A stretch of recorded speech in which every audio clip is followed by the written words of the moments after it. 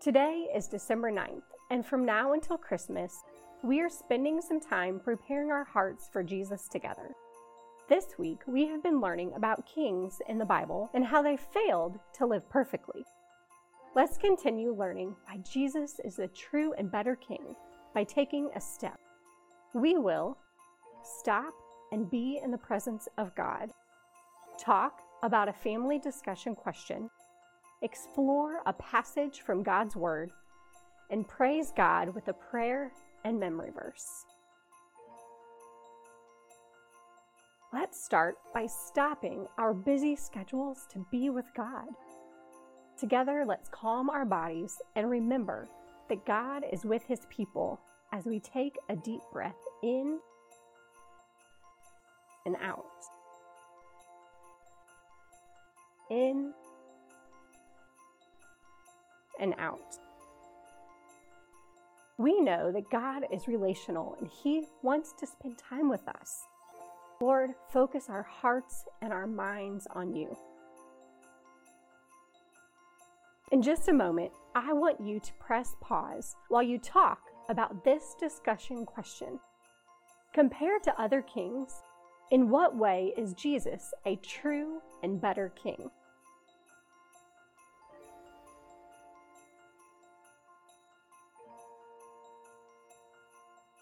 Today we are going to explore a passage and learn that unlike today's king, all that Jesus does is for our good. As the passage is read, see if you can tell how today's king fails to be a perfect king. 1 Kings 22, verses 51 through 53. Ahaziah, son of Ahab, became king of Israel and Samaria.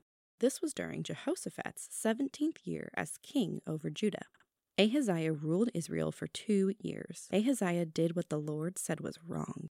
He did the same things his father Ahab and his mother Jezebel and Jeroboam, son of Nebat, had done. All these rulers led the people of Israel into more sin. Ahaziah worshipped and served the god Baal, so Ahaziah made the Lord, the God of Israel, very angry. In these ways, Ahaziah did what his father had done. Covering up sin, stealing, doing evil? These aren't the kinds of things we'd expect kings to do. We don't think kings who rule over people would sin, but they do. During Advent, the time just before we celebrate Christmas, we long for a true and better king, a king who treats people with compassion and does good towards God and others, a king who loves God with his whole heart.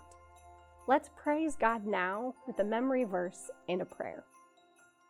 1 Samuel 16:7. The Lord does not look at the things people look at. People look at the outward appearance, but the Lord looks at the heart. Let's say this verse together one more time. 1 Samuel 16:7. The Lord does not look at the things people look at.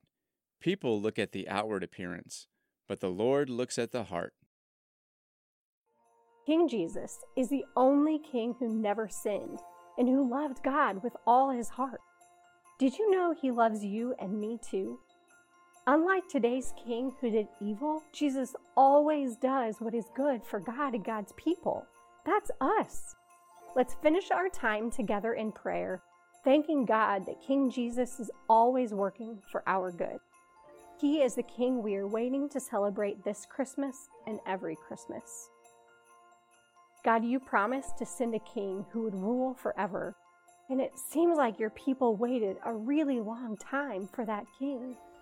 We too are waiting during this season of Advent to celebrate Christmas. As we wait, help us remember that your Son Jesus loves us and is working for our good.